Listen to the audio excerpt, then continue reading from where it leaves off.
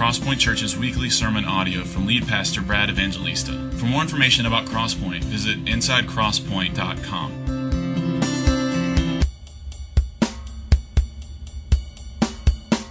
All right, let's get going. Acts chapter 19 is where we're going to hang out today.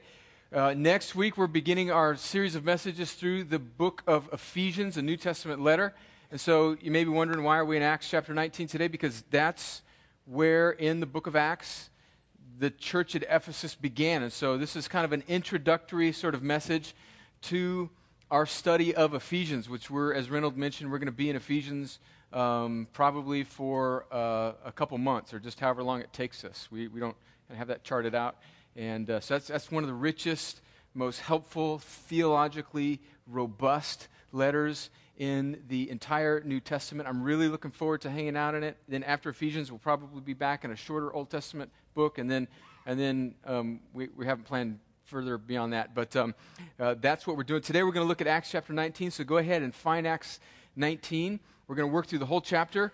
No points today, no notes, nothing on the screen, just one overarching thought.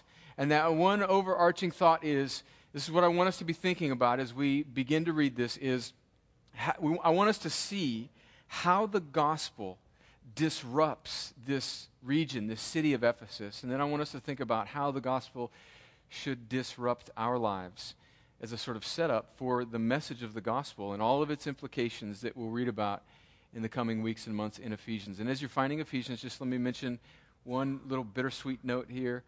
We have a couple that has joined the church, been part of the church for the past year or so. This is their last Sunday at Crosspoint, a young military couple, Nick and Courtney Drake. I don't know if they're here today. Are you guys here? They're right there. There's Nick. I think Courtney's probably with the baby in the cry room or the nursery. But Nick and Courtney are going to Fort Campbell, Kentucky. Nick is a captain in the Army, and they had their baby Eli here, so he's a native. He's a citizen of the state of the country of Georgia. But the Drakes are actually fellow citizens of my home country of California, and so they're going to Tennessee, which evidently is another state in the Union. If you went to public school like I did, it's just above Georgia, and there's a place there called Fort Campbell, Kentucky, where he will very likely in the coming weeks and months become a company commander there, and as he did as a young lieutenant, here in the coming weeks and months and years, he will be in harm's way fighting for our freedom. And so we salute you, Nick. Very thankful for you being part of this church this past year.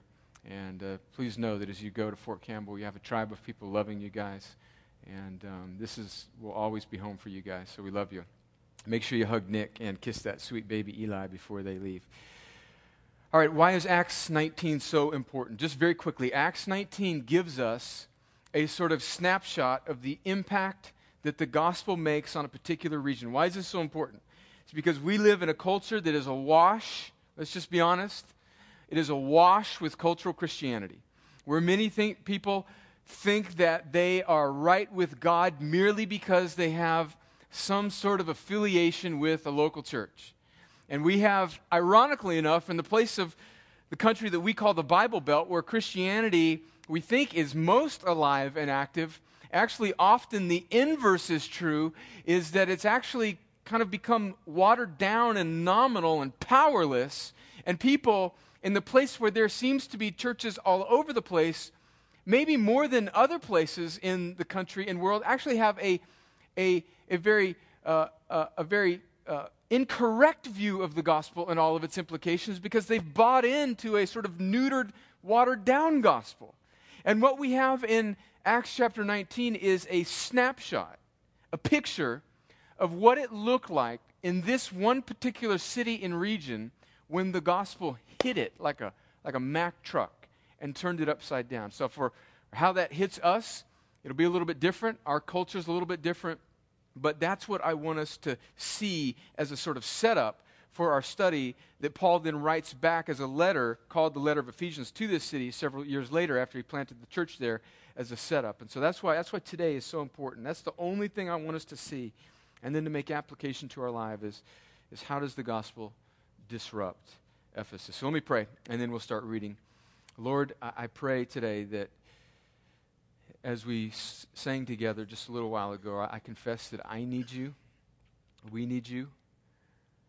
I pray, Lord, that as we work through this chapter that is your divinely inspired record of events of Paul's ministry in Ephesus, I pray that you'd stir our hearts.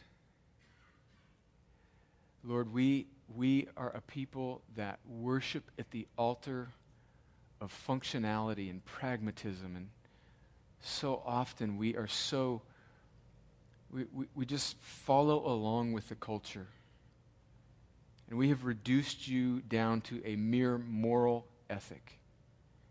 And I pray today that as we look at how the gospel just did a cannonball in the deep end of this cesspool of idolatry that was Ephesus, I pray that you would awaken our hearts, stir our hearts, convict us, encourage us.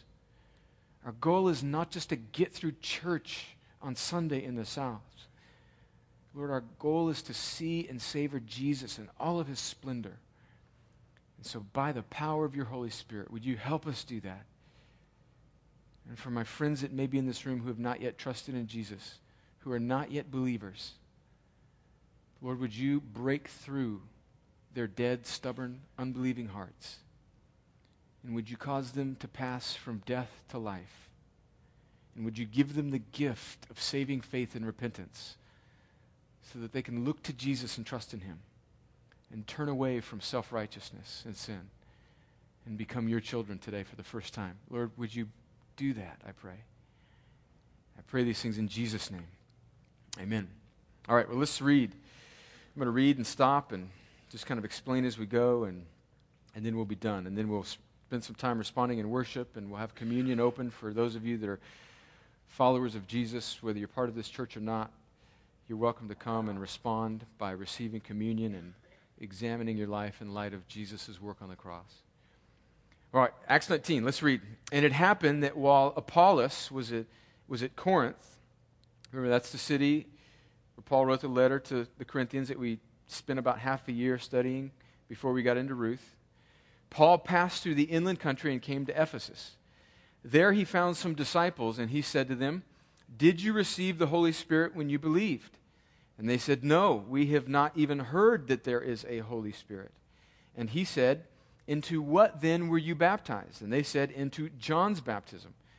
And Paul said, "John baptized with the baptism of repentance, telling the people to believe in the one who was to come after him, that is Jesus."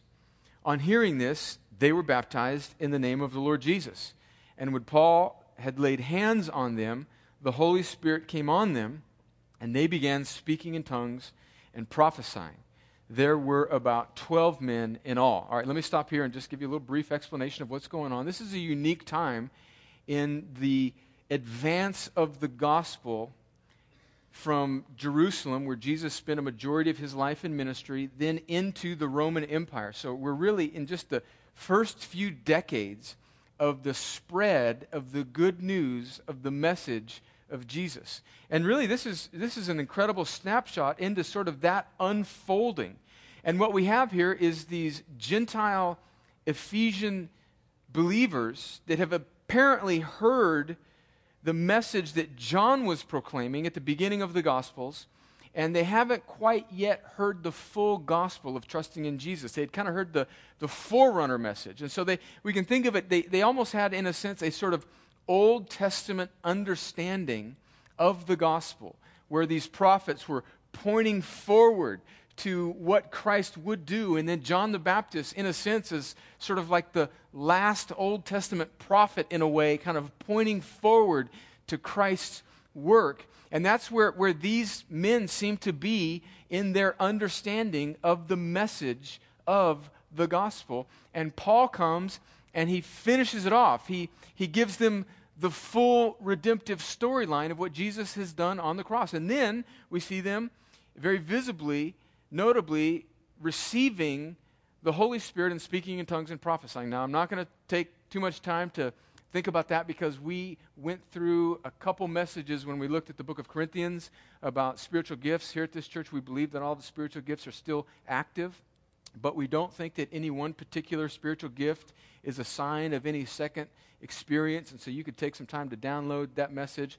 But I will just make one point here, is that some Christians who love Jesus, who we love, that usually come from the Pentecostal and charismatic sliver of the Protestant church, see this example as a sort of individual pattern that you believe in Jesus, and then there's this second experience called the baptism of the Holy Spirit, where you receive the Spirit, and then you speak in tongues. I don't think that's what's going on here.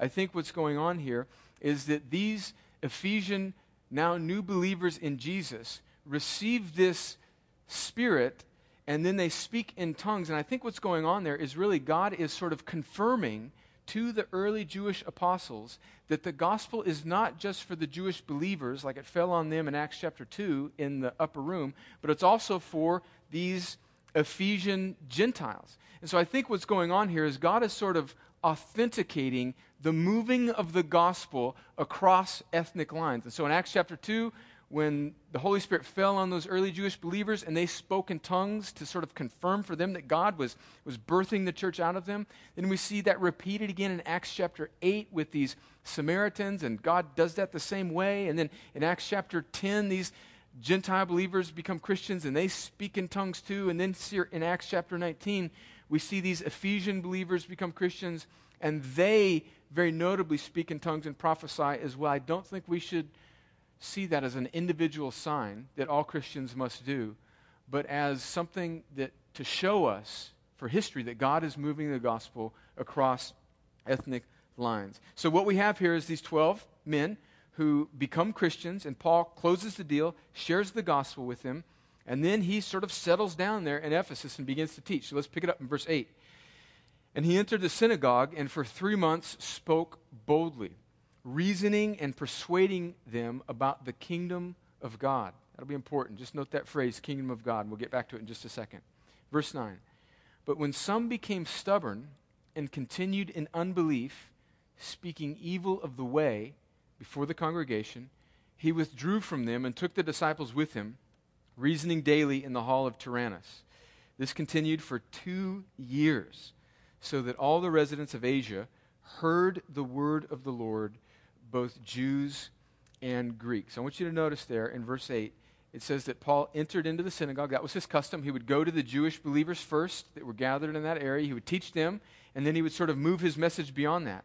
And notice there in verse 8, it says he was reasoning and persuading with them about the kingdom of God. You would expect there maybe that it would say, if you had just not read this and you were just, the first time reading through this chapter, you would expect there that he might say something like that he was persuading and reasoning with them about Jesus' work on the cross, or the message of the gospel, or the forgiveness of sins that can be found in Jesus' work. But this phrase, the kingdom of God, seems to sort of blow it up on a little bit bigger level there. And what's going on there? I think Paul is obviously teaching them about salvation in Christ's work on the cross. And so he's giving them the plain gospel message. He's saying to them that righteousness in God's economy has always come from faith in God.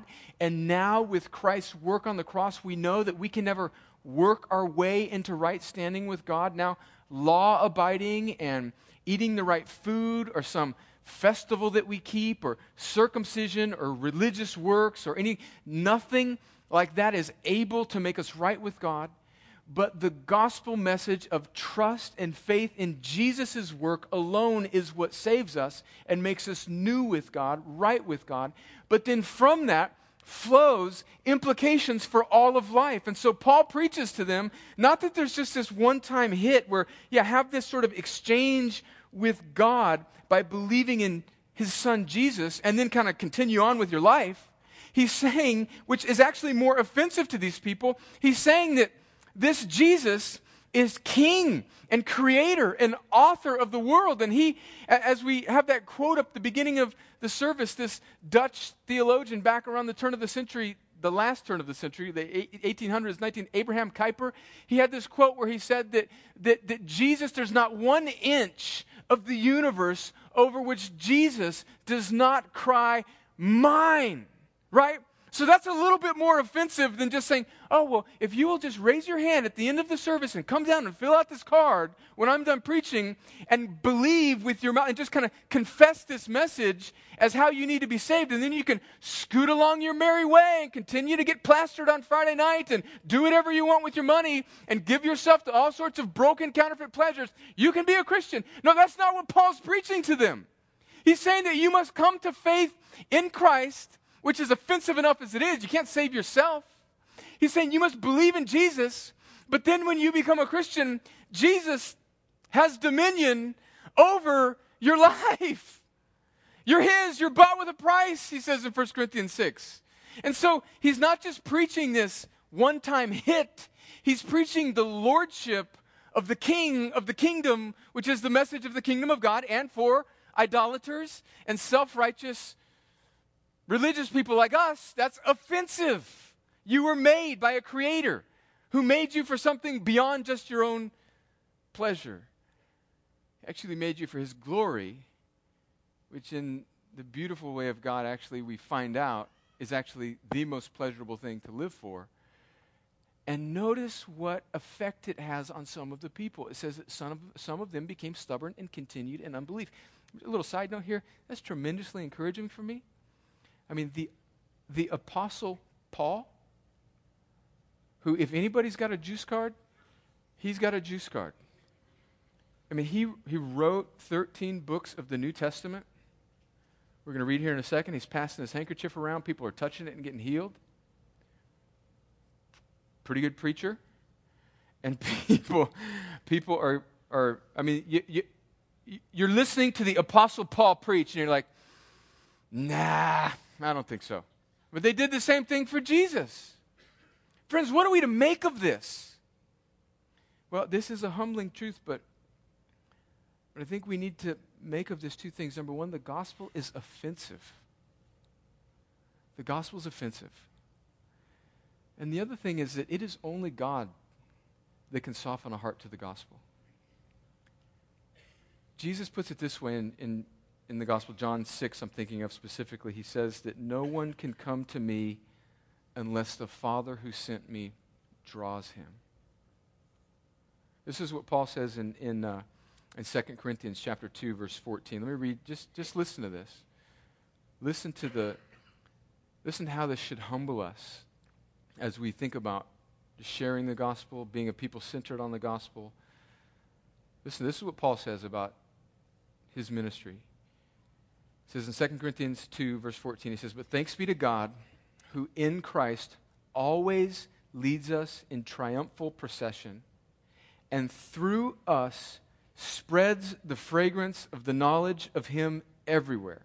Okay, so that's what Christians do. They're just like a perfume bottle for Jesus. That's what they do, right? It's not so that you can have a better life now or some sort of, self-focused prosperity gospel that Jesus is there to help you out, but that you're there to make much of Jesus. That's the life of a Christian. Through us, we're just a perfume bottle. Jesus just squirts us, and that's what we do. Verse 15, "For we are the aroma of Christ to God." Listen to this now, and let's be humbled by this. "For we are the aroma of Christ to God among those who are being saved and among those who are perishing. To one, a fragrance from death to death, to the other, a fragrance from life to life." So what he's saying there is you're just supposed to squirt Jesus perfume wherever you go. And how that hits the human heart is God's business. To those whom God is saving, he will cause it to hit their heart, be effective, and cause them to pass from death to life. For those whom are perishing, it will just be God's judgment on them, and they will become stubborn and unbelief and continue in that. Friends, that is humbling and simultaneously really, really, really encouraging.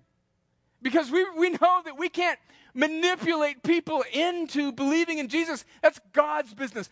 God softens the human heart. That's what he does. And friends, he delights in doing that. And so don't look at this negatively and say, oh no, salvation's all up to God. And then all of a sudden think that God isn't for the salvation of your unsaved child or friend. No, friends, God is far more for the display of his grace and mercy than our unsaved loved ones could ever be for their own good. And so I would much rather trust in a God who is rich in mercy rather than the shackled will of my loved one who doesn't know Jesus. And friends, that's humbling, and that should posture us towards great confidence in God. And it should also not shock us why much of the world hates the message of the gospel. There are people that are going to become stubborn and not believe. And friends, if that's you right now, even just as I've been preaching here and you're just kind of like hardness and angst is rising up in your heart,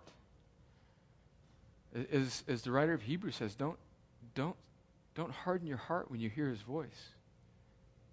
Or, if you are like many young people, you think, yeah, okay, I cognitively agree with the message of Christianity, but I'm going to wait until later on, if I had some fun in my college years, and then I'll start living for Jesus. No. You are also hardening your heart. And what you're doing there is you're saying, ultimately, that salvation is on your timeline, and you can generate it when you want. No, friends. Saving faith is a gift that God gives. Repentance is a gift that God gives. Do not presume upon the kindness of God. Romans 2 says that. And so right now, if you hear his heart, right now, turn in faith to it. You don't have to wait. We're not getting to a crescendo here where I'm going to give you an opportunity to close the deal. Right now, believe in Jesus. Look to Jesus right now. Trust in him. Forsake your self-trust. Forsake your timeline. Forsake your unbelief. Lay down your stubbornness and look to Jesus even right now. Right now. Well, let's keep reading. The gospel's an offense. But the good news is that God is pleased to make stubborn hearts soft. Verse 11. And God was doing extraordinary miracles by the hands of Paul. Listen to this now, verse 12. So that even handkerchiefs or aprons that had touched his skin were carried away to the sick, and their diseases left them, and the evil spirits came out of them. Wow. Let me just pause there and say, that happened. I believe that. And I believe also that God can and does delight as a display of his sovereign grace and mercy to occasionally still heal people miraculously. However, I don't think that this is a pattern for our ministry. So if you're inclined to watch a certain TV preacher who asks you to send in a piece of cloth and he will pray over it, and then when he sends it back to you for a kind donation of $100 or $1,000 or whatever, that you will have some sort of special blessing from God, find your next-door neighbor little snotty-nosed kid's baseball and throw it through your TV set as just a sort of display of your angst at that junk right there. Maybe don't do that, but run. At least turn the channel. All right, at least turn the channel. I just had to get that in there. I just have this sort of tick. It gets me going when I see a message that the whack prosperity, name it and claim it, false healing gospel people use. All right, so now I've got the tweak out. Okay, here we go. But God can heal, friends. God can heal. So if there's any sick among you, let him pray. Let him have the elders of the church come and let him pray. Because God is kind to, at times, heal us. But let's not get in any goofy little tricks where we imitate stuff and act like God is now somehow obligated to follow some pattern. That's just silliness. But God is sovereign, and he's kind, and he heals. But ultimately, he wants to heal our soul. Verse 13. Then some of the, listen, this is great. This is awesome. This is one of my favorite scenes in the book of Acts. It's funny and humbling all at the same time. Then some of the itinerant Jewish exorcists, who are these people? I mean, is that like, do you have a business? I'm an itinerant Jewish exorcist. That's what I do. Undertook I mean, how do you get into that? Is there a technical college for that? I mean, what? Then some of the itinerant Jewish exorcists undertook to invoke the name of the Lord Jesus over those who had evil spirits, saying, I adjure you by the Jesus whom Paul proclaims. Verse 14, 7 sons of a Jewish high priest named Siva were doing this. But the evil spirit answered them, Jesus I know, and Paul I recognize. But, come again now, who are you?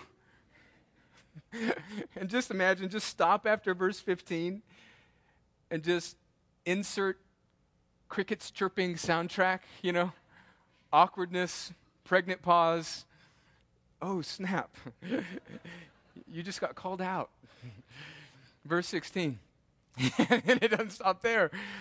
And the man in whom was the evil spirit leaped on them, mastered all of them, and overpowered them, so that they fled out of that house naked and wounded. That's what you call getting whooped right there, right? I mean, I've been beat up a few times by my older brother.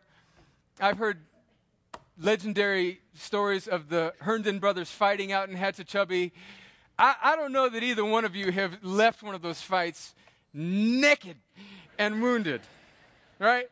One weekend when my parents were away and we were in high school, I think I was a freshman, my brother was a senior, he locked me in the bathroom all weekend long. He imprisoned me in our bathroom and occasionally opened it up and made a sandwich for me just to feed me. But he utterly dominated me. And all the whoopings I took from my big brother, I don't think I ever ended any of them naked. I mean, they got punked. Right? I don't have a point. I just want you to see that. That's getting whooped.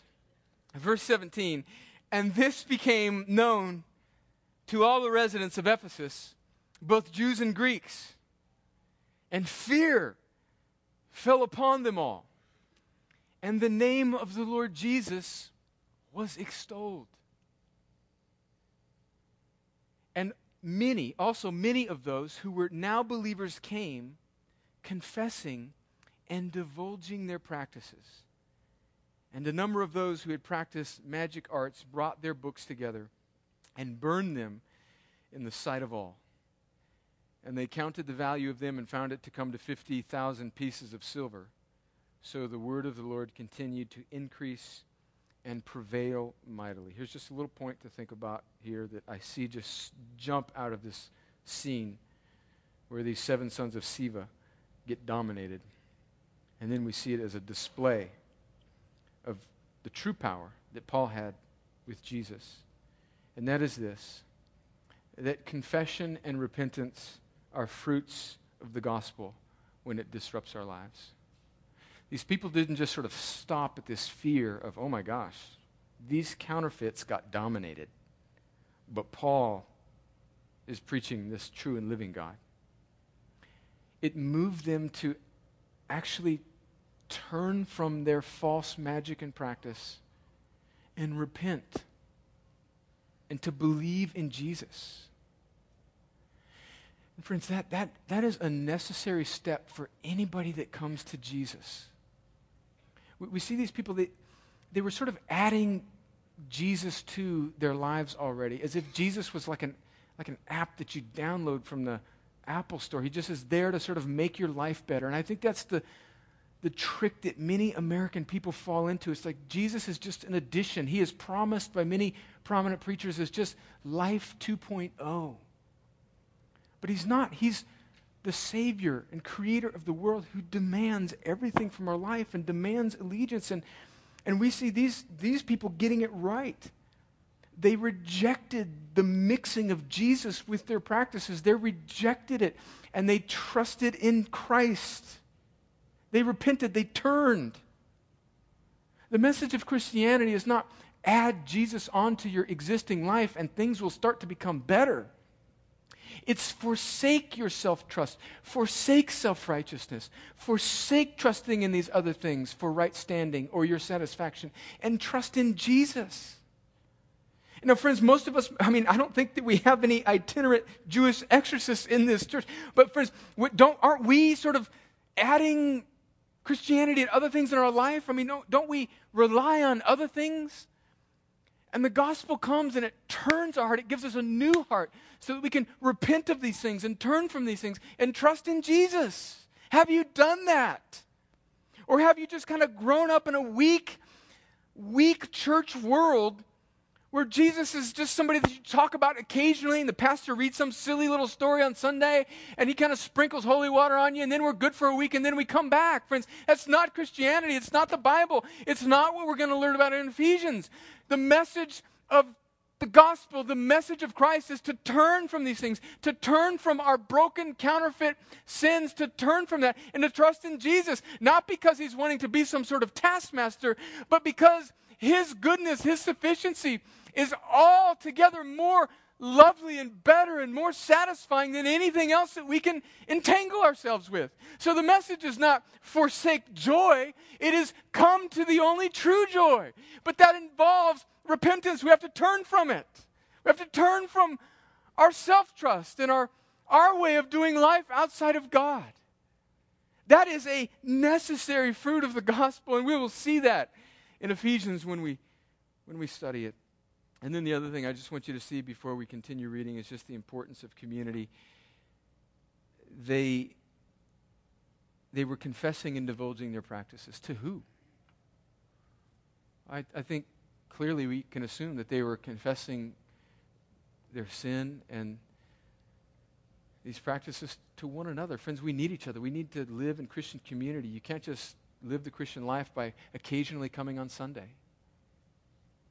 Friends, this is what a life that is marked by gospel-centeredness and love of Christ looks like. You receive Christ by his sovereign grace. He gives you the gift of repentance and faith. You trust in Jesus. You connect yourself to a local assembly of believers that are wanting to do the same thing. And you give your heart to that thing, to that body of Christ, because that's where, as we'll read in Ephesians 3, God has deemed the place that he's going to most prominently display his wisdom to the world. And then you connect your life, you prioritize it. And then you become one of the means by which God molds other people.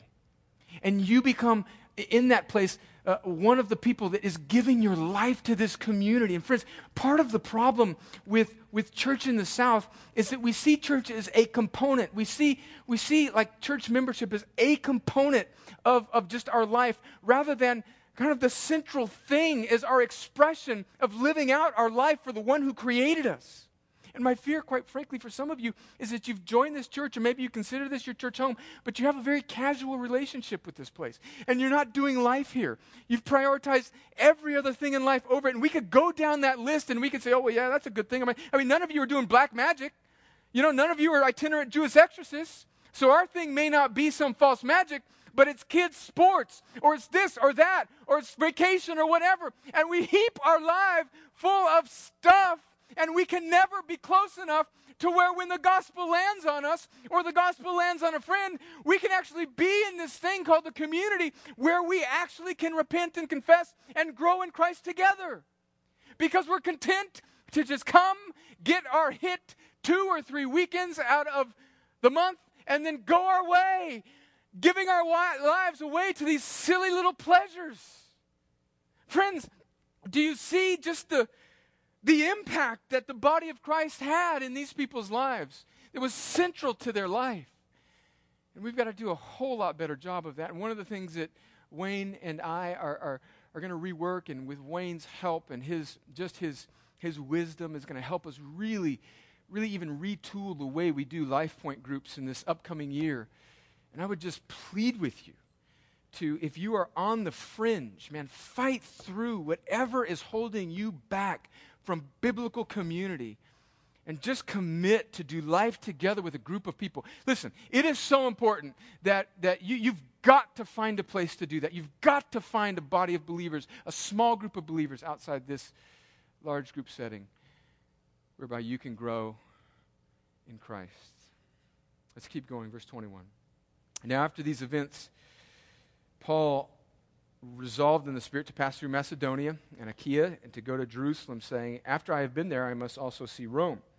And having sent into Macedonia 2 of his helpers, Timothy and Erastus, he himself stayed in Asia for a while. Verse 23. About that time there arose, I love this wording, there arose no little disturbance concerning the way. Don't you just love that? I mean, I admit I'm a little predisposed. I grew up in California in the 70s where there was a bunch of freaky cults kind of springing up everywhere, and people were drinking grape juice and going down to South America.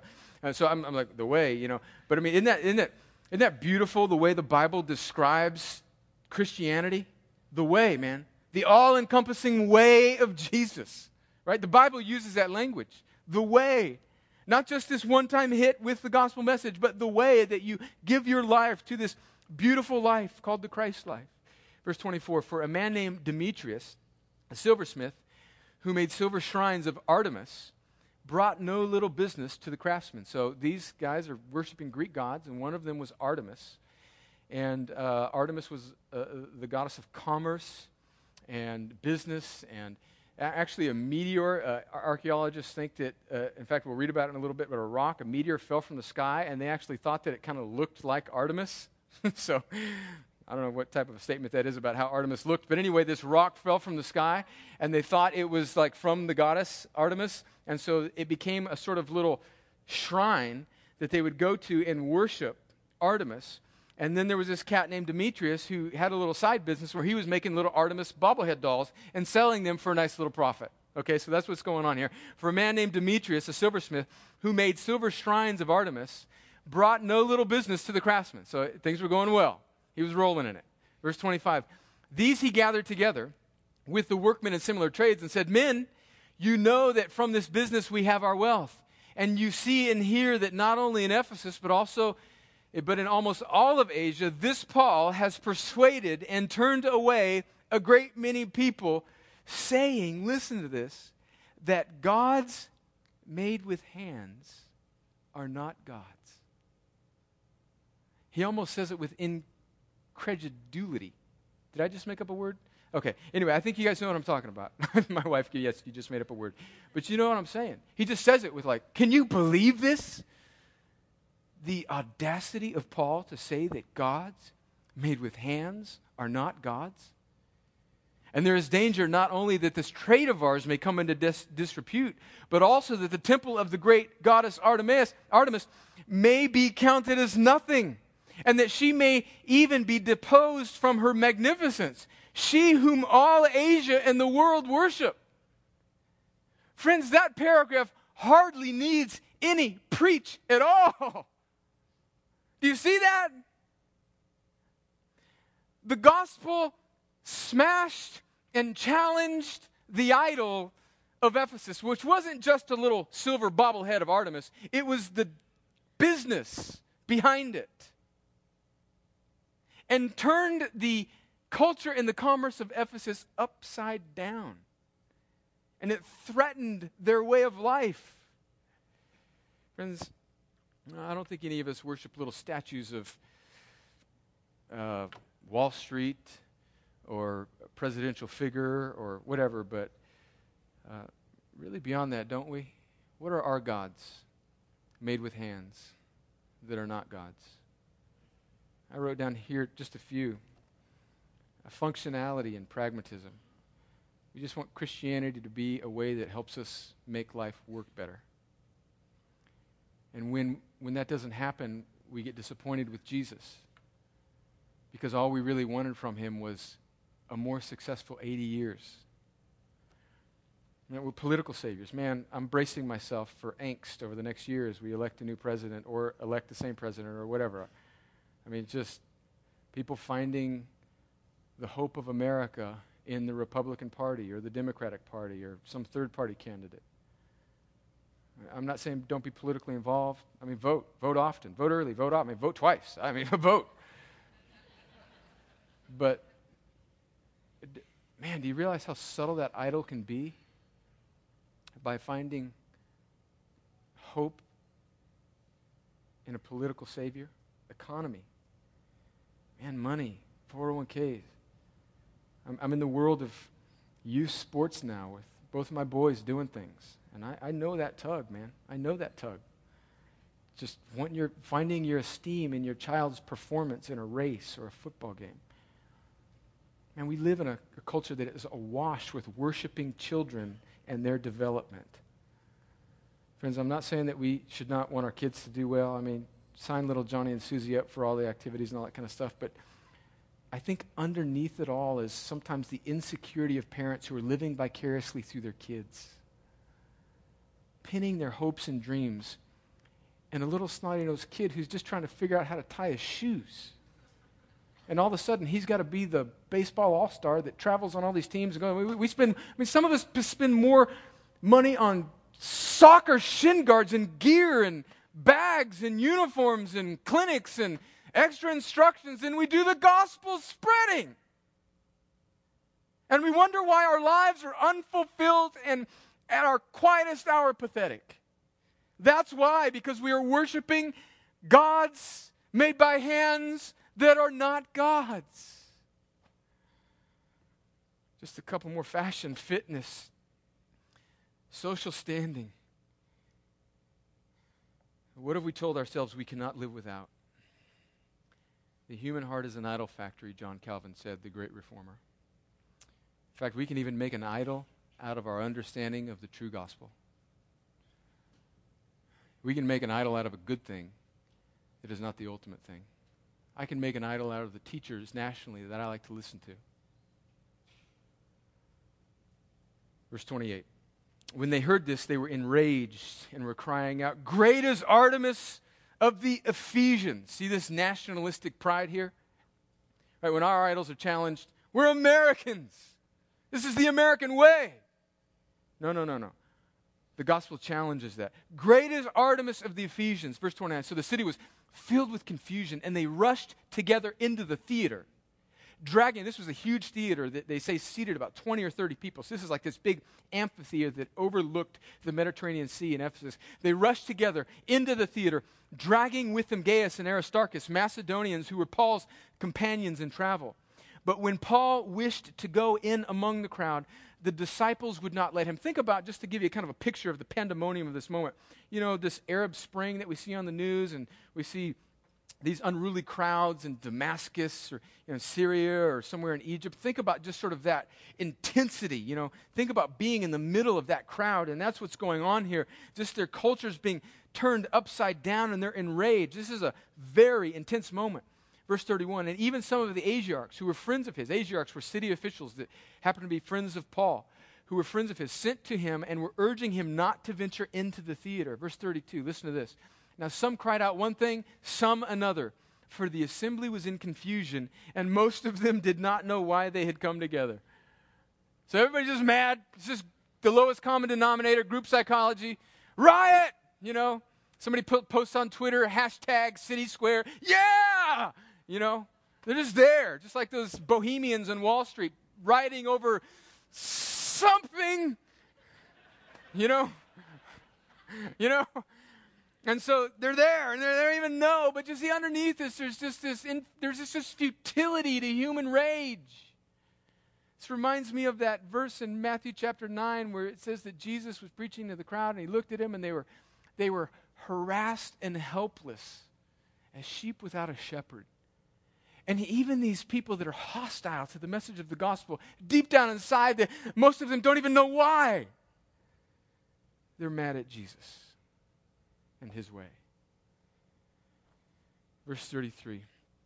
Some of the crowd prompted Alexander, whom the Jews had put forward, and Alexander, motioning with his hand, wanted to make a defense to the crowd. But when they recognized that he was a Jew, for about 2 hours, they cried out with one voice, "Great is Artemis of the Ephesians." Verse 35 says, and when the town clerk had quieted the crowd, honestly, I was, first time I read through this, I was thinking, man, couldn't it have ended with, somebody getting beat up a little bit? I mean, it started so well with the sons of Sceva, but somebody with a calm head sort of quiets things down, and then Paul sort of sneaks out, and as we read later on in Acts 20, he moves on to some other region. But then some level-headed town clerk quieted the crowd, said, "Men of Ephesus, who is there who does not know that the city of the Ephesians is temple keeper of the great Artemis, and of the sacred stone that fell from the sky? Seeing then that these things cannot be denied, you ought to be quiet and do nothing rash. For you have brought these men here who are neither sacrilegious nor blasphemers of our goddess. If therefore Demetrius and the craftsmen with him have a complaint against anyone, the courts are open, and there are proconsuls. Let them bring charges against one another. But if you seek anything further, it shall be settled in the regular assembly. For we really are in danger of being charged with rioting today, since there is no cause that we can give to justify this commotion. And when he had said these things, he dismissed the assembly. Here's the only point I want you to see there, is that God, in his sovereign plan, was not done with Paul's ministry yet.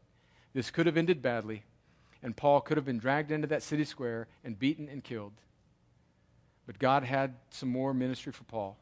God determines the number of our days. The life of the Christian is to just spread perfume for Jesus until God decides your day's up. And eventually, Paul's day was up. Legend has it is that he was beheaded. He was killed. He was martyred in Rome. We don't know that for sure, but that's church legend. Church history points that direction. But this wasn't the time for Paul. God is sovereign over the number of our days. And God had more gospel for Paul to preach. And here's my question, friends. Do you understand as we set up our study of Ephesians, do we as a church understand the all-encompassing, all-consuming nature of this thing this chapter calls the way, the gospel? This good news that God has put forth his Son Jesus to live a perfect life, to store up righteousness, to voluntarily lay down his life on the cross as a substitute for our sin, bearing God's wrath on the cross, satisfying that wrath and turning it into favor so that all who would ever turn and trust in Jesus and have faith in what he has done alone for their right standing with God, be made new in him, and thereby give their lives to following him, the one true satisfying joy of all joys, would be saved. Friends, has that message, you may consider yourself a Christian now, but is that message the defining truth of our lives? Is it the defining truth of my life? Or has the defining truth of my life become finding my satisfaction in telling people about that defining truth? Do you see how even subtly that becomes an idol? It's even more disguised. That my satisfaction can be in some sort of ministry success rather than in Jesus. Has the gospel transformed our lives? Or are we bowing down at the altar of gods made with hands that are not gods at all? Has the Holy Spirit spoke to you even in these last few minutes and just showed you some pathetic little bobblehead that you're worshiping? Friends, let's do what these believers did in Acts chapter and in verse 18. Let's just repent and believe afresh in the gospel.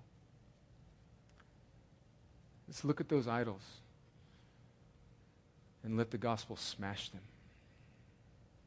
Friend, if you've never believed in Jesus, right now, look to him. You don't need to recite a specific prayer. You need to look to Jesus right now. Look to him. See, this is what's so good about this is the message of the gospel. He's not asking you to muster up something that you have. No, he's requiring of you something that you can't bring, but he gives what he requires. That's what makes the gospel such good news. Do you hear these words?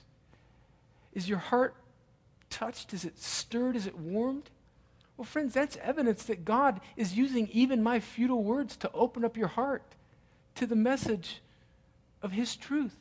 Believe in it. Look to him. Look to Jesus right now and say, Jesus, I come to you. Forgive me of my sin. Forgive me of my self-trust. I trust in you. Do that even right now. Well, let's pray. Lord, thank you for this beautiful chapter. Lord, I pray that my life and the life of this church collectively would be marked by gospel disruption. that we would not be able to contain or manage or quantify what happens in our lives and in this church as a result of the idol-smashing truth of Jesus. Lord, I pray that you would be so kind as to open up our eyes to the silly little things that we put in place of you. And I pray, Lord, for unbelievers in this room that they would be given the gift of repentance and faith so that they can see Jesus right now and trust in him alone as Lord and master of their life. And Lord, as we respond in song, I pray that we would consider these things and that we would respond as you lead us. In Jesus' name, amen.